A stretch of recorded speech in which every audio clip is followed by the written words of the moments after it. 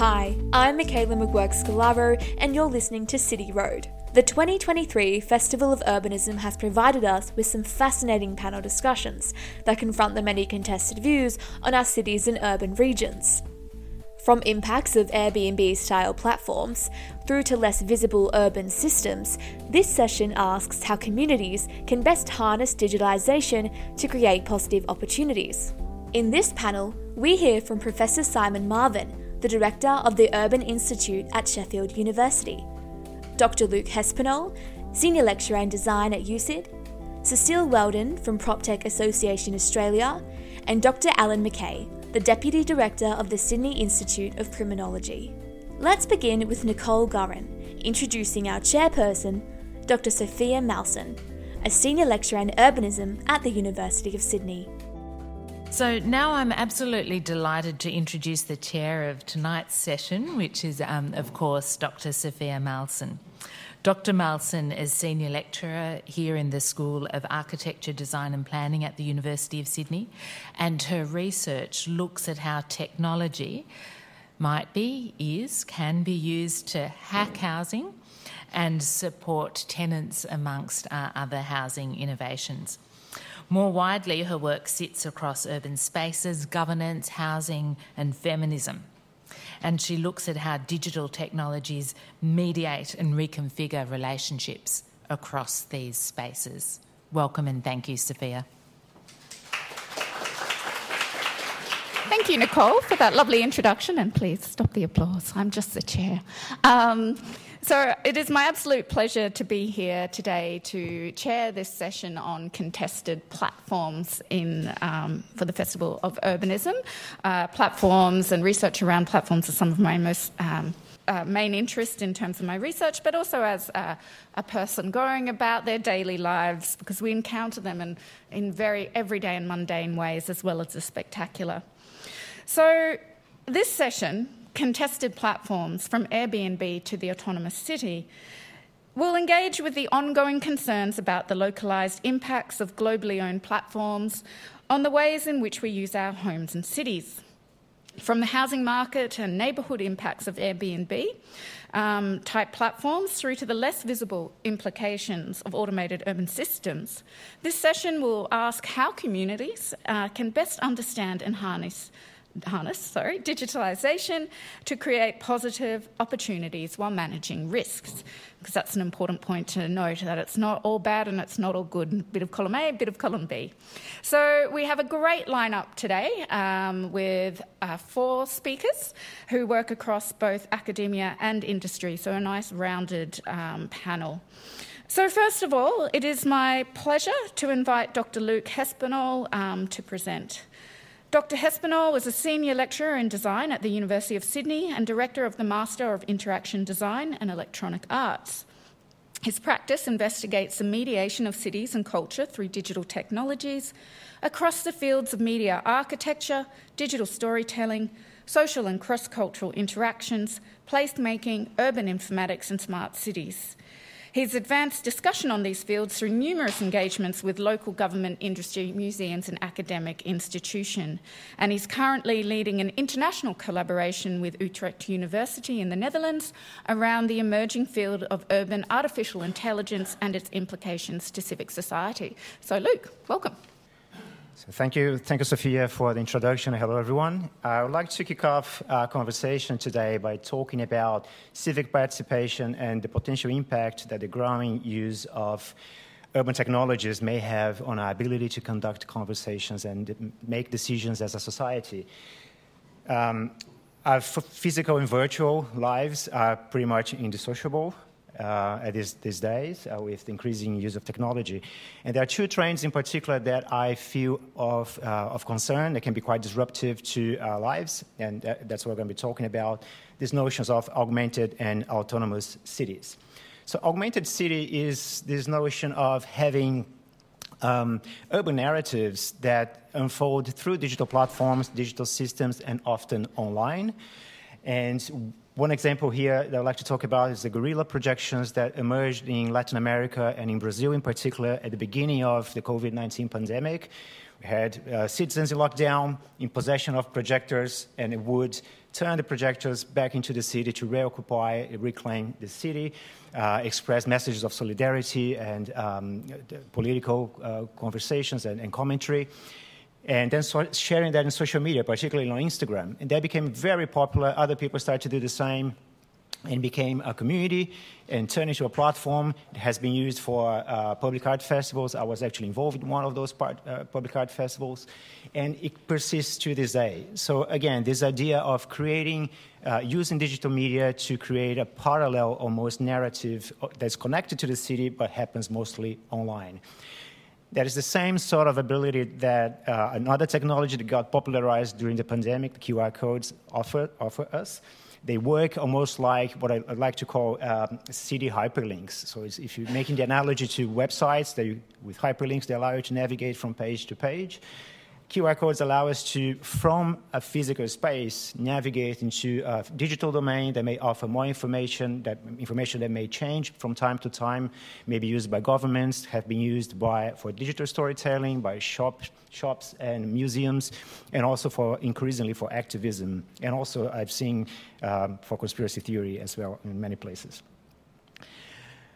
And that's not dissimilar from the dynamics that were unfolded by older kinds of platforms, as we can refer to Airbnb, for example, today, which is, again, creating this parallel narrative that unfolds online, promoting certain areas of the city, a particular narrative about those areas of the city for external audiences, selling this idea of authentic experiences that would be affordable to them, and in the process increasing the costs of that experience and potentially pushing out residents and reducing the affordability of properties, and then prompting local governments to take action, changing policy to curb the widespread use of the Airbnb platform. Again, this idea of creating parallel narratives that may not even intersect with each other, may coexist and unfold online, and can potentially lead to fragmentation of society and civic discourse, but can also lead to diversity.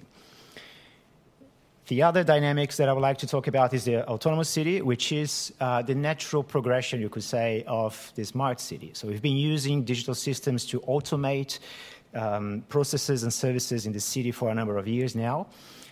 But with the increasing affordability and widespread use of artificial intelligence, many of those systems now have the ability to analyze the data and make decisions by themselves without the intervention of humans. So the classic example being the autonomous vehicle, which is essentially a car without a driver, making decisions as it goes through the city based on the input from the environment, and with a very specific purpose, which is to conduct people safely from A to B without damaging an infrastructure and lives. This is the use of AI as a tool, so it's a very specific purpose, the natural progression from automation to autonomy. But if you think of more recent developments in artificial intelligence and things like ChatGPT, for example, you can think of AI as an assistant as well. So it's not inconceivable to think of this use in public spaces almost as a companion to civic activities that may otherwise unfold by themselves, but like as a prompt, almost like an assistance to help us to live civically with each other. So this is a prototype we developed here a few years ago as a little robot that would draw with chalk on the floor and invite people to collaborate, like it was a digital placemaking proof of concept. And then you can go very wide, and there are already talks about what has been called city brains, which are city-wide systems that would aggregate lots of data and make decisions potentially across the entire metropolis. So think about, to come back to autonomous vehicles, rather than having one single vehicle, you might have a single system controlling the entire fleet of autonomous vehicles in the city, like one single intelligence across multiple bodies. And that has already been tried out in some places in Asia. The risk that I see here is primarily this triple passivity, as I call it, of autonomous city, where we as citizens have data being collected from us without we realizing. This data is used by algorithms for which we have no input, have no participation in the design and development of. and algorithms which are making decisions that affect us, often without us even realizing that. So there is a risk that we may be completely locked out of any decision-making and participation about this entire apparatus of the autonomous city. And therefore, we need to balance those trade-offs and try to reclaim our civic participation and, again, make choices as a society between the benefits, potential benefits that augmented autonomous cities may bring in terms of plurality and civic conversation and helping us to live together, but also avoiding veering into polarization, increasing fragmentation, and the existence of an intelligent apparatus we have no participation on. So I think this is enough for us to get started, and I welcome your questions later on. Thank you.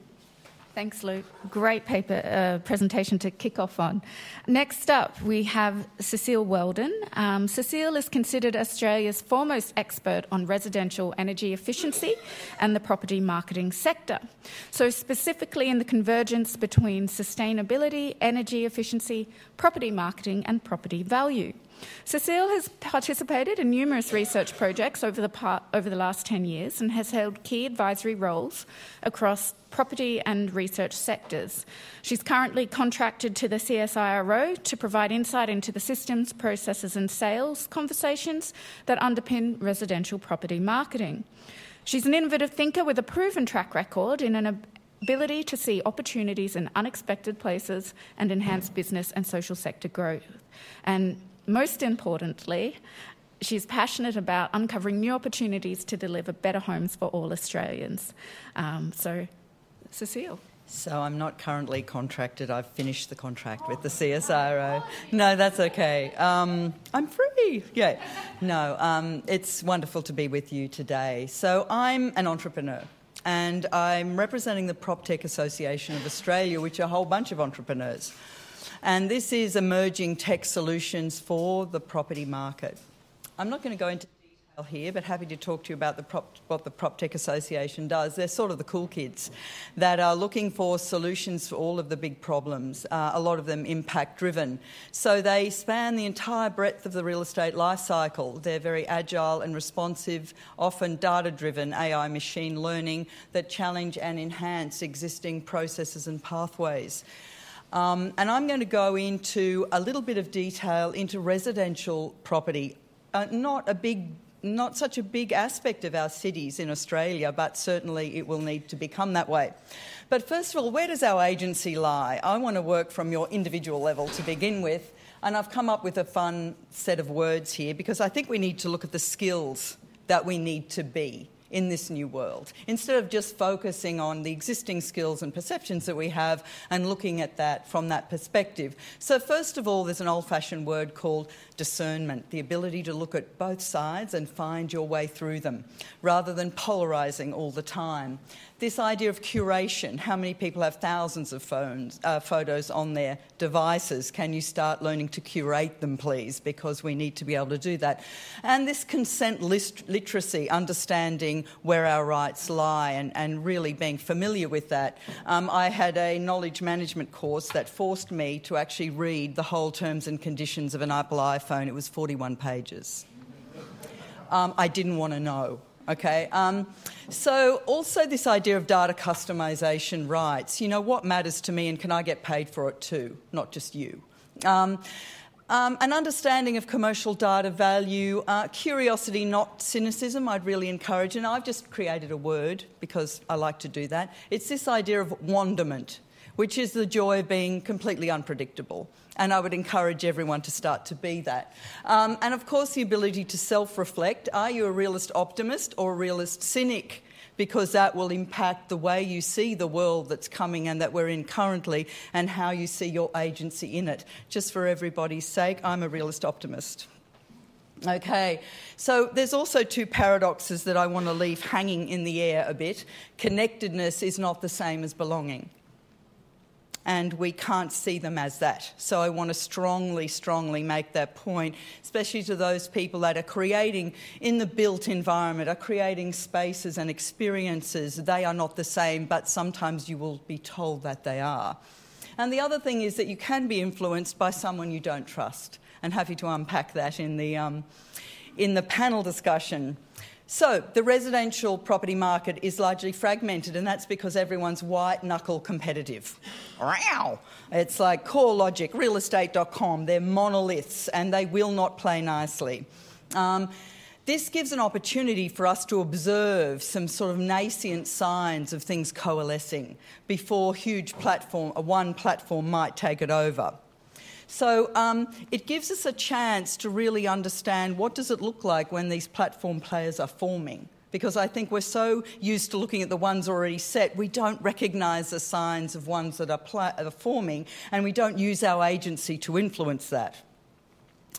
I want to deep dive on two property marketing touch points. One is the story, the assumptions around the data sets that we work on in the property industry. Where did it begin? You know, what are the documents that started the data? The documents that were digitised, the digitisation that turned into really interesting data insights, touch points that were coalesced and joined together and commercialised. What was the first document? And I think we need to really start to interrogate how things began and whether that was the building blocks of inequality and that was the building blocks of a lie that everything is built on top of. So, the Torrens Title Land Registration System. In 1835, Governor Burke, I think I've spelled his name wrong, he actually had the document, the Proclamation of Terra Nullius. That's when it became law. The land belonged to no one. We know this to be false. Now, actually, 23 years later, in 1858, the Torrens Title Land Registration was developed in South Australia, and it was based on that assumption. Okay? And currently, it's in many Commonwealth countries, the whole system, created in Australia.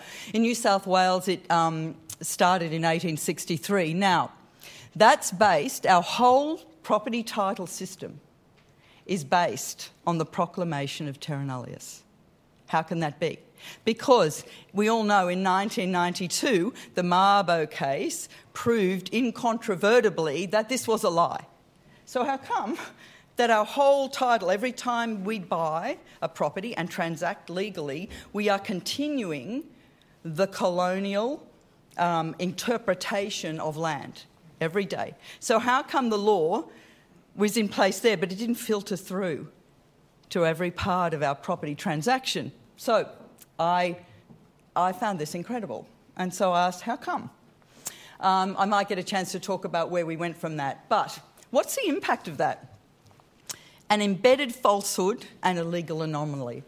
The property data insight landscape on a national scale has been impacted that. The story of our cities is impacted.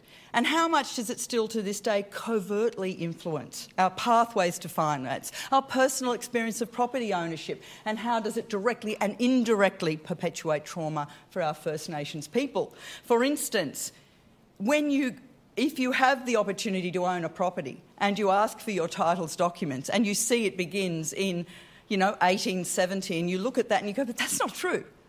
Can we put a document at the beginning of that?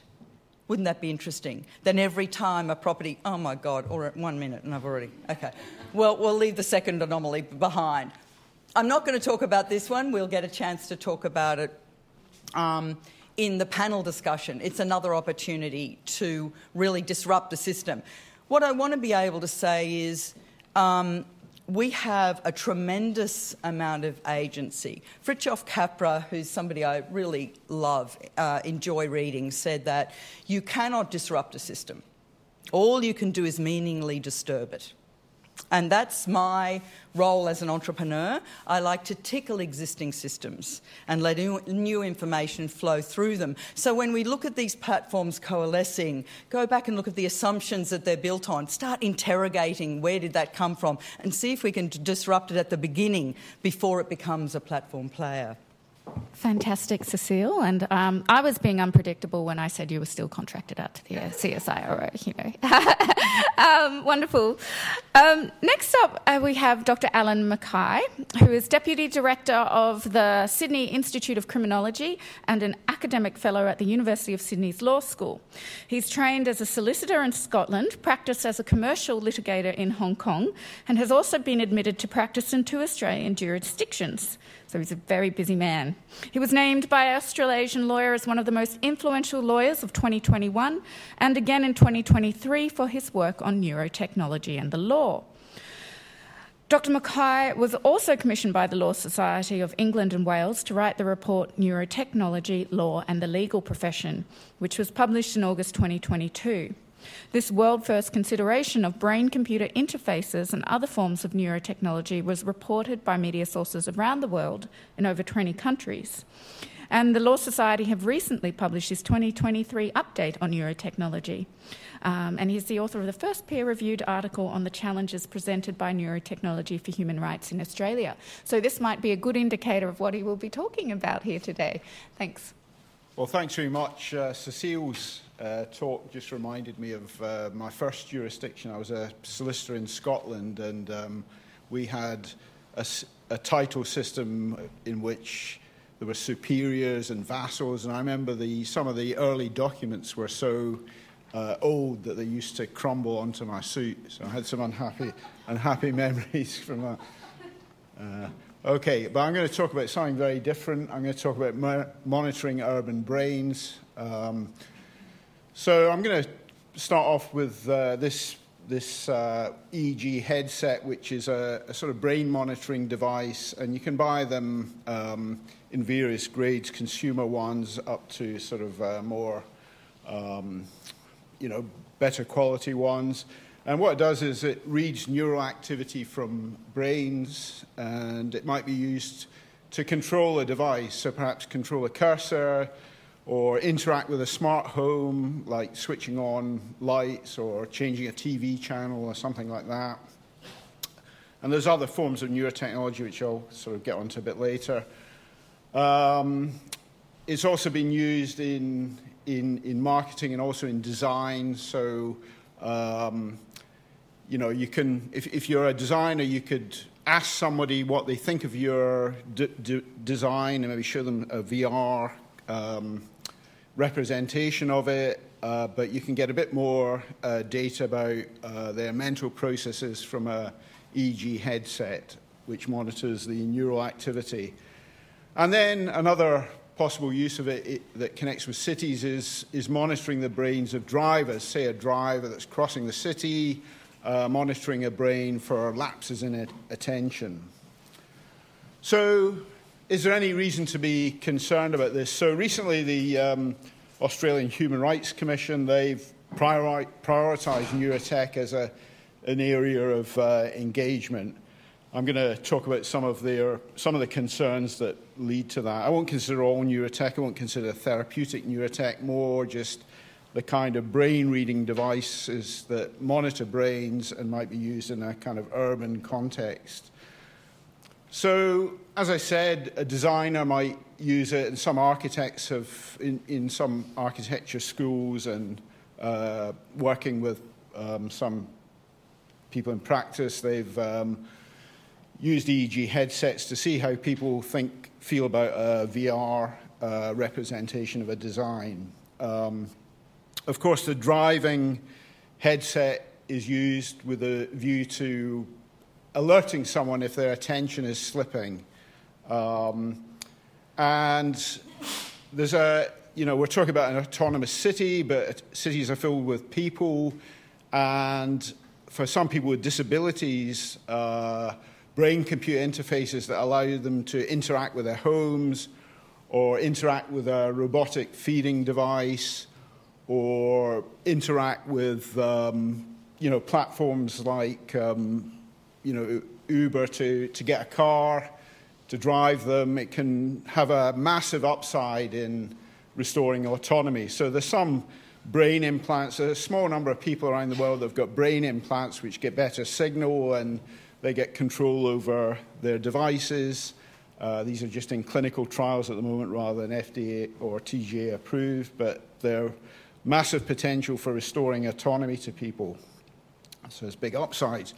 What about the downsides? So I think, one of the big questions is data. Of course, brain-reading devices collect data. It's very intimate kind of data. What interests you, what excites you, what bores you. So you can, so perhaps the most famous neurotech company at the moment is Neuralink, which is famously owned by Elon Musk, who also knows Twitter. And you can imagine combining data sets. People already know quite a lot about, it's possible to infer things about people from their Twitter feed. And then if you add neural data to it in the future, then it might open up the door to sort of increased capacity to manipulate people, say in consumer context or perhaps in a political context. So that's a concern and anxiety about neurotech. And, maybe for a designer, you could, like I'm, I teach criminal law, and you can think about design and its role in sort of designing out crime or something like that. And you can imagine using an EEG headsets to try and find out what kind of design sort of calms people down, and designing in that way, and sort of using it to kind of pacify people in a urban space or some building. So that, that maybe that's okay, but there's some ethical issues to be considered at least. Okay. Another issue is neurotech divide. Some people have neurotech, some don't. Of course, neural devices might be hacked. That's an issue. So, your brain data might go somewhere else where you don't want it to. Or even worse, in the criminal justice system, perhaps you might be, one day it might be the case that it becomes a requirement to have brain monitoring because humans are so fallible compared with autonomous cars, and so we need to have a brain monitoring if we want to get in a car. Or in a criminal justice context, maybe a condition of not going to jail is to have your brain monitored, to monitor your brain at home if you're at risk of domestic violence, or in a political context. Okay, last slide. Finally, so Chile has changed their constitution in response to this. They had a big change that failed in 2022, but they had a smaller change in 2021 that got through. There's a big case based on it last month. Other countries are doing the same. The UN's involved. The Law Society of England and Wales published my paper on neurotech and the legal profession. The Human Rights Commission here is also interested, as has been said. I just want to say that there's massive upside to neurotech, restoring autonomy and creating autonomous people, but perhaps it's something for urban planners and architects to consider, as well as lawyers. Thanks very much. Thank you, Allan. I think that one might have scared quite a few of us here. Our final speaker that I'd like to invite up is Professor Simon Marvin, and Simon will be doing a little bit of a response to some of the other presenters and sketch out some ways forward. Simon is a fractional professor in the School of Architecture, Design and Planning at the university and director of the Urban Institute at Sheffield University. So his research interests focus on socio-technical change and the urban condition. He has recently completed large collaborative projects on the politics of urban transition, urban living labs and smart cities. And his latest book with Andres Luque Ayala, Urban Operating Systems, Producing the Computational City, was published by MIT Press as a freely available open access publication. So you can go and check that one out easily. His more recent work is focused on the development of interior climate control for humans, animals and plants, charting the increasingly strategic role of technologically mediated climates constructed to ensure comfort, convenience and survivability in a period of climate turbulence. And at Sydney, this work is focused on overheating cities, focused on understanding the dynamics, practices and consequences of the outdoor cooling industry, that through a range of socio-technical systems provide active cooling through misting, fog and even air conditioning to try and guarantee outdoor comfort all year round. So Simon. Thank you for that very nice introduction, and to the Henry Halloran Trust for sponsoring the event. What I want to try and do is just briefly reflect on the three fantastic presentations. Why why should urbanists be concerned about platform technologies? And I was just sitting there thinking, when I trained to be an urban planner, we never really talked about digital technologies, ICTs. And a platform would have been something you sat on rather than this complex computational device. I thought the first three presentations really bring home to us why, as urbanists, we need to be concerned and actually engaged in debates about platforms. Platforms are powerful. Platforms, they sort, they disaggregate and they reaggregate. They filter, they control. We interact with platforms in a multiplicity of ways every time we engage with public services or the private sector or use infrastructures. Those relationships are mediated by platforms. There was a fantastic piece of work by a Washington think tank that traced the number of platforms a low-income resident of Washington would be mediated by when they engage with the local authority. And there was 35 different platforms that mediated their access to different types of housing, welfare, food stamps and services. These are incredibly powerful systems. They're often hidden, but they're obligatory. We have to engage with them. And I really was struck by Cecille's point about, in a highly fragmented world, platforms seek to try to aggregate value and to filter our access to housing, to property tech, to other sorts of services. And I thought that was I thought what was particularly interesting was that notion of emerging platforms. And I think, Allan, in your talk, you could see the ways in which, one of the problems in the smart home sector is there isn't a single platform for engaging with your smart home. And you can see how these sorts of neurological technologies are of interest as companies seek to provide ways of building an obligatory platform that mediates our access to these services. And also very nice the way in which Luke talked about that shift from the sort of digital to the way in which these city brain systems claim to be able to actually manage urban space. Now, I think the thing that concerns me is that as urbanists, we're always behind the development of this landscape of platformization. And are these platforms, are they infrastructures?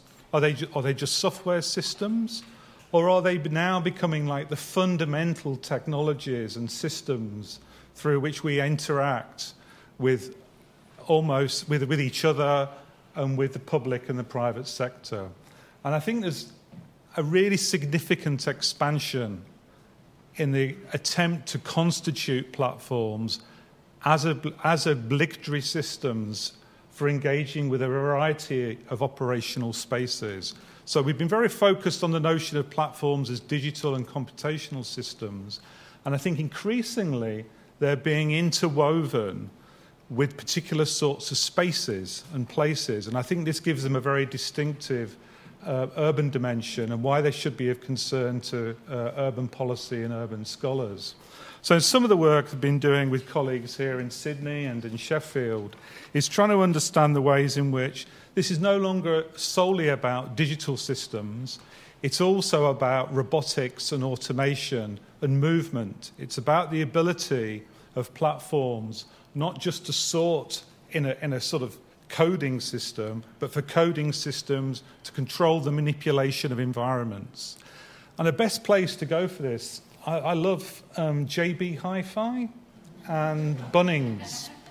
And if you want to see the emergence of these sort of these operational spaces, they're two of the best contexts to go to. I was in JB Hi-Fi, and the number of smart home weather platforms. These are systems where you can have your own personal weather station. IBM operates a system of 250,000 of these weather stations. And there's a lot of work going on about trying to interconnect these weather stations with the control of the ambient environment in the home and gardening automation products, providing advice about whether or not it's safe to go outside. Home security platforms are using drone technologies in the garden to be able to provide monitoring systems to protect the ambient environment around gardens. There's drone companies experiment with the notion of drones as service platforms, delivery robot platforms, the use of robotics in maintenance platforms. The new one that I've come across before is pet management platforms for controlling your pet's access to food, to stimulating it when you're at work. You can remotely control little sort of devices in your home. And automated vehicle platforms. There's a huge amount of experimentation going on in attempting to constitute platform systems that will mediate the control of environments. How should urbanists respond to this new landscape? I think we need to recognise both the threats and the opportunities of these forms of platforming, as we've heard from the other speakers as well. There's possibilities here for developing new capacities, but they also raise some quite difficult questions around privacy, access, further fragmentation, acceleration of inequality. I think we need to learn from automation platforms in other contexts. So the city, in some senses, is actually not a leader in automation and the use of platform technologies. You need to look outside the urban context into agri-tech, mining, maritime and other sorts of logistical environments to understand where these platform systems are used and how they restructure social relationships. They simplify space in order for these systems to work. And I think it's important to reassert social and environmental priorities to try to maximise the benefits from these experiments. Because unless we do that, we're not going to be able to maintain the possibility of getting progressive possibilities from these systems. Thank you. Thank you, Simon. I'd like to invite all of our panellists up to the stage. And it's time for our Q&A session. I'm actually going to start with one which was sent in prior to the panel. We've got a few here. But I might get you to start off with, touched briefly, I think, by Simon just before. Should urbanists fear new technology like AI or embrace it? I think that's a nice general. Should urbanists fear new technology like AI and some of the stuff that we discussed today, or embrace it? I think that's a nice broad opening question for the panel. I think everyone can have an opinion on that. Yeah. I'll go for that. I think we should be alert, alarmed and lean in.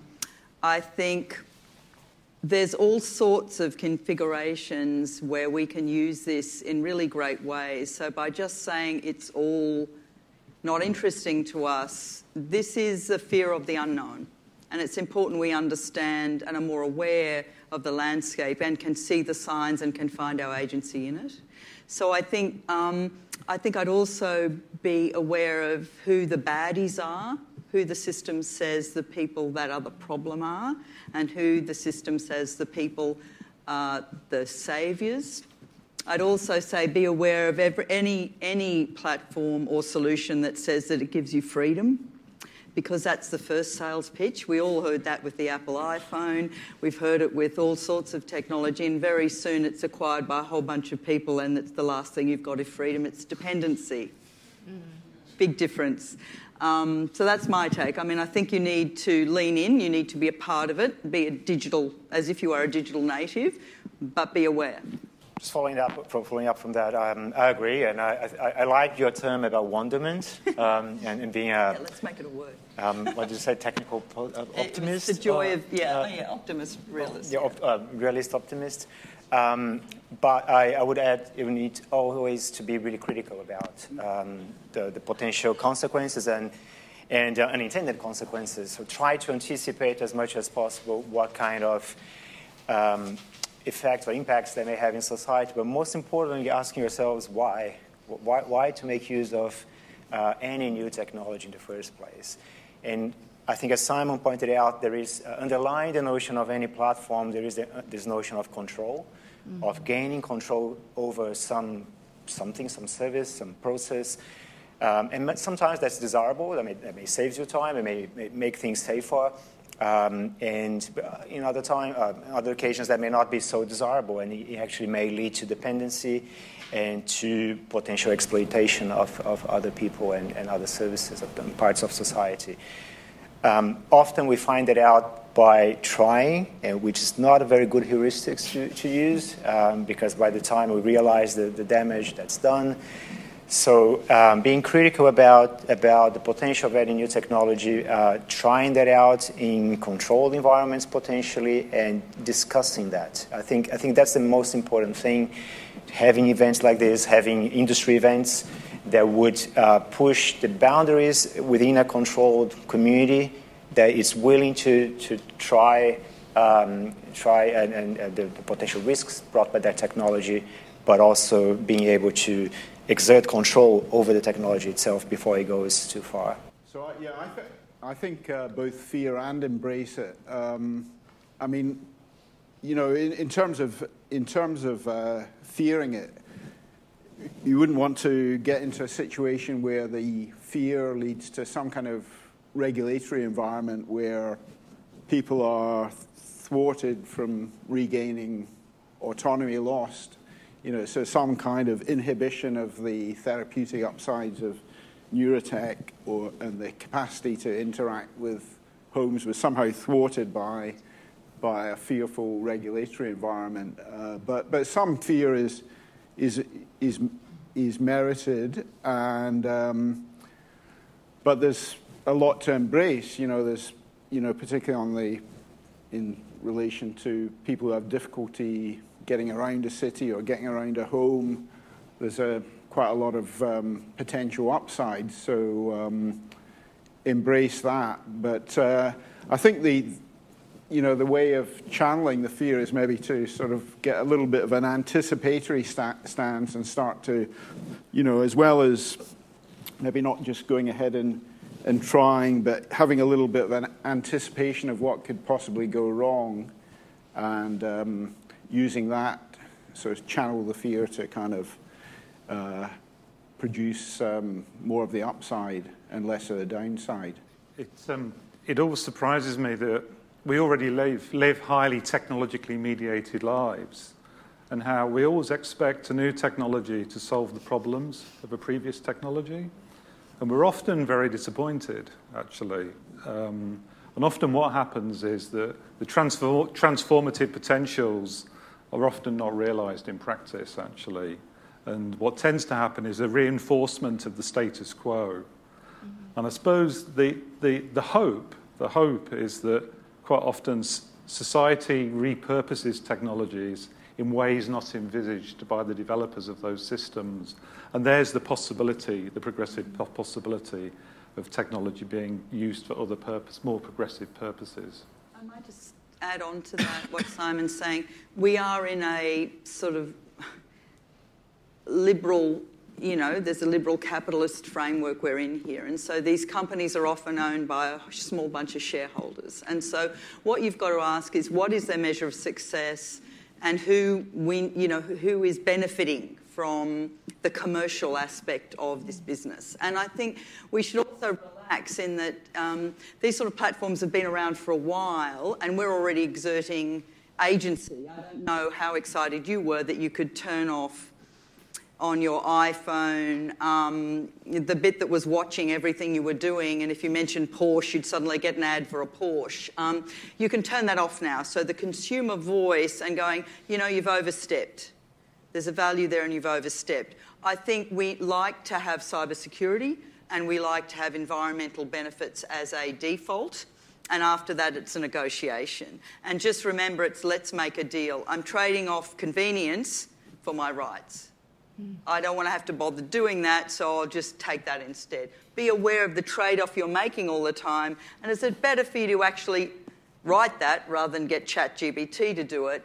And would you grow as a person, and would there be a slightly nuanced part in that you're going to contribute to the world because you sat with that uncomfortableness? So we just have to make sure that our negotiation isn't our uncomfortableness, because from our uncomfortableness is where creativity comes. So. I will open out to questions if anyone has from the audience. I mean, there was no regulation, and I'll get into that in a second, but there was no regulation for, it was like it was going to be a fabulous new world and we're all going to be in the forum and we'll be chatting, etc. And then we've gone international, so you got national legislation and European and American and so on. But data is the real profit maker. And the question is then, how do you balance that creativity with rules that actually stop them using the data? And as we all know, the data comes from, the basis for it comes from the middle of the 19th century when eugenics was alive, and it's crept through the military process into the civil process, etc. So there's biases there that exist that we're not necessarily aware of. So how do we get that balance between the creativity and the regulation? Okay. Open to the panel. As every good entrepreneur knows, you're always ahead of regulation. And you're running to get the opportunity. And sometimes you're there to challenge the regulatory environment to push it forward. As we found with tiny homes, it was difficult to build them because of the regulation. Co-housing, there wasn't an opportunity in the local council bylaws. So, regulation is so important. And even these big platforms have gone, we don't want to be regulators. You tell us what to do, okay? Because they don't want the accountability and the responsibility of it. But they're quite happy to have the global audience that means, right? So I think regulation is, and policy is driven by our votes, right? It's driven by our say. And local councils, I think, have a tremendous impact here. I really believe in the power of local and the conversation you have. I'm a big believer in really using your agency. I just find it interesting that now there's a lot of regulation coming in around these platforms that has been driven by as society's values to go, you're too big. I work in Waterloo with public housing tenants, many of which don't have access to data, where you have people that quite often have difficulty even dealing with face-to-face services because of cognitive impairment and stuff like that. So I'm just interested how you throw an equity lens across this for those people that are most marginalised. I can understand how a middle-class person might have some agency, but there are people that don't have that agency, and what's the role in this to try and mediate these systems so that they don't have adverse effects against those people that don't have that middle-class agency? So I might have... I mean, you mentioned cognitive impairment, so, what... I think maybe in my talk I sort of focused on the issue of somebody with a physical impairment, and there might be some people that have got physical impairment. If they're provided with resources, they could mitigate the effects of it. But I think things like various forms of neurotech are now focused on cognitive impairment. So there's quite a lot of work going on trying to address Alzheimer's by way of neurotechnological intervention. So it's possible, if the thing ends up being distributed in a fair way, that some of the stuff I was talking about could kind of restore agency. But of course, it's a political question, isn't it? The question is going to be how much agency is the public purse willing to restore, and that's a political question, which is a harder one and beyond my... The process of innovation needs to be brought under some form of social control to some degree. And I was really struck by the innovation in the care sector around the use of these sorts of systems, automation and robotic systems to help enhance and extend people's lives. It's expensive. It requires huge amounts of investment. It needs to be done really sensitively, and it's not within the mainstream of the innovation process. A lot of these companies are very small. They're not like the defence robotics and the defence automation sector. Now, what can cities do about that? There's a few initiatives to try to think about. In the 70s, the Dutch had this idea of science science shops to try to sort of socialise science, and it was the origins of the citizen science sort of movement. More recently, the city of San Francisco was trying to respond to a lot of tech companies experimenting on its streets with no regulation whatsoever, and they set up like an emerging technologies working group to try to bring some wider criteria into assessing who could have access to experiment in San Francisco. But it's almost too late. The problem is it's the companies have already established the systems they want to use. So I think that point about anticipatory or constructive forms of technological assessment, we need to try to create a debate about how that debate can be opened up again in ways that it has at some points in the past. It needs to happen again. And just add a quick point to that. So there's also a difference between private platforms or privately accessible platforms that may be tried out as a proof of concept among investors and publicly rolled platforms. Because you're right in the sense that the people at the bottom of the society may be powerless in regards to not only having access or being given access to platforms, but also they're going to be subject, their data is going to be collected regardless. Right? If it's a publicly rolled out platform, they are going to be contributing with their data to the enrichment of this platform and development without necessarily getting anything back. And then there is a very important equity issue in there, which has to be the role of civil society, but also the government to intervene. And that's where regulation often can step up in a way to bring things to a more equal state. I was just going to say we're at time, so maybe if you want to respond to that. I was just going to say we forget the power of an intergenerational opportunity. And my daughter, who's an entrepreneur and works in this space, created a little workshop called Tech Tea and Tales. And you came with your phone and what you wanted to have answered about your phone and your confusions about your phone and what you could access, especially in terms of medical and everything. And you had a cup of tea and you could record your story all in the same experience. This is for older Australians, older than me. And it was a really, really powerful opportunity to, really create that cohesion. So I'll keep saying that belonging is not connectedness, and sometimes we think it has to be a tech solution, but the old-fashioned, analogue experiences can sometimes deliver a deeper engagement and create agency at the same time. Okay, great, thank you. So, final question to each panellist for a very quick last word, and that is, if you could offer one prediction about how we'll be talking about platforms or AI in cities in 10 years from now, what would it be? I'll go first. I mean, I think there'll be some kind of response from platforms to interacting directly with the nervous system, and so there'll be something comes out of, like Facebook have got a neural interface company. Elon Musk has got the social media, the neurotech one, and there'll be some kind of platform that comes that way. Excellent. That's a good one to kick off with.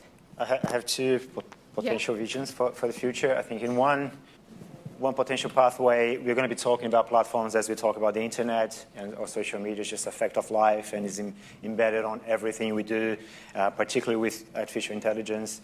And we just learn to live with it and make amendments as we go. And many people will suffer and the dire consequences of it as we go along. And we're going to be reflecting on the lessons learned and trying to correct paths as we go. The other potential scenario, and they are not necessarily mutually exclusive, is that we will start to try to regain control as a society over some of the abuses that corporations and governments rolling out those platforms are engaging in. And we will become positively paranoid about data that's being linked out into the world, and we start to doubt everything, particularly with, again, the emergence and proliferation of deepfakes and fake news and so on. And gatherings like this, face-to-face, where we actually engage in discussions that are verified, we will become more popular. So we may actually turn off from platforms and re-engage in face-to-face conversations. Very quick, Simon and Cecille. Very quick. Disappointment. So every sort of technological logic that comes along is going to transform life. It's going to make decision-making more effective. It's going to save the planet. It will be fairer and more just. And actually not that much really changes, and we'll be quite disappointed. Good one. And Cecille, what do you describe yourself as? What type of optimist? I'm a realist optimist. I believe our human collections will be even more valuable. I believe our entrepreneurs are going to be leading into our ageing population and are going to be providing some really interesting solutions to housing affordability and achievability. And I think the human to nature, I think this is where the balance of those worlds will be. I think, both are incredibly important. Okay, great. Well, thank you to all of our panellists today, and for the audience, and again to the Henry Halloran Trust for sponsoring this session. Thanks for listening to this podcast series from the Festival of Urbanism. Make sure you check out all the panel discussions at cityroadpod.org. See you next time.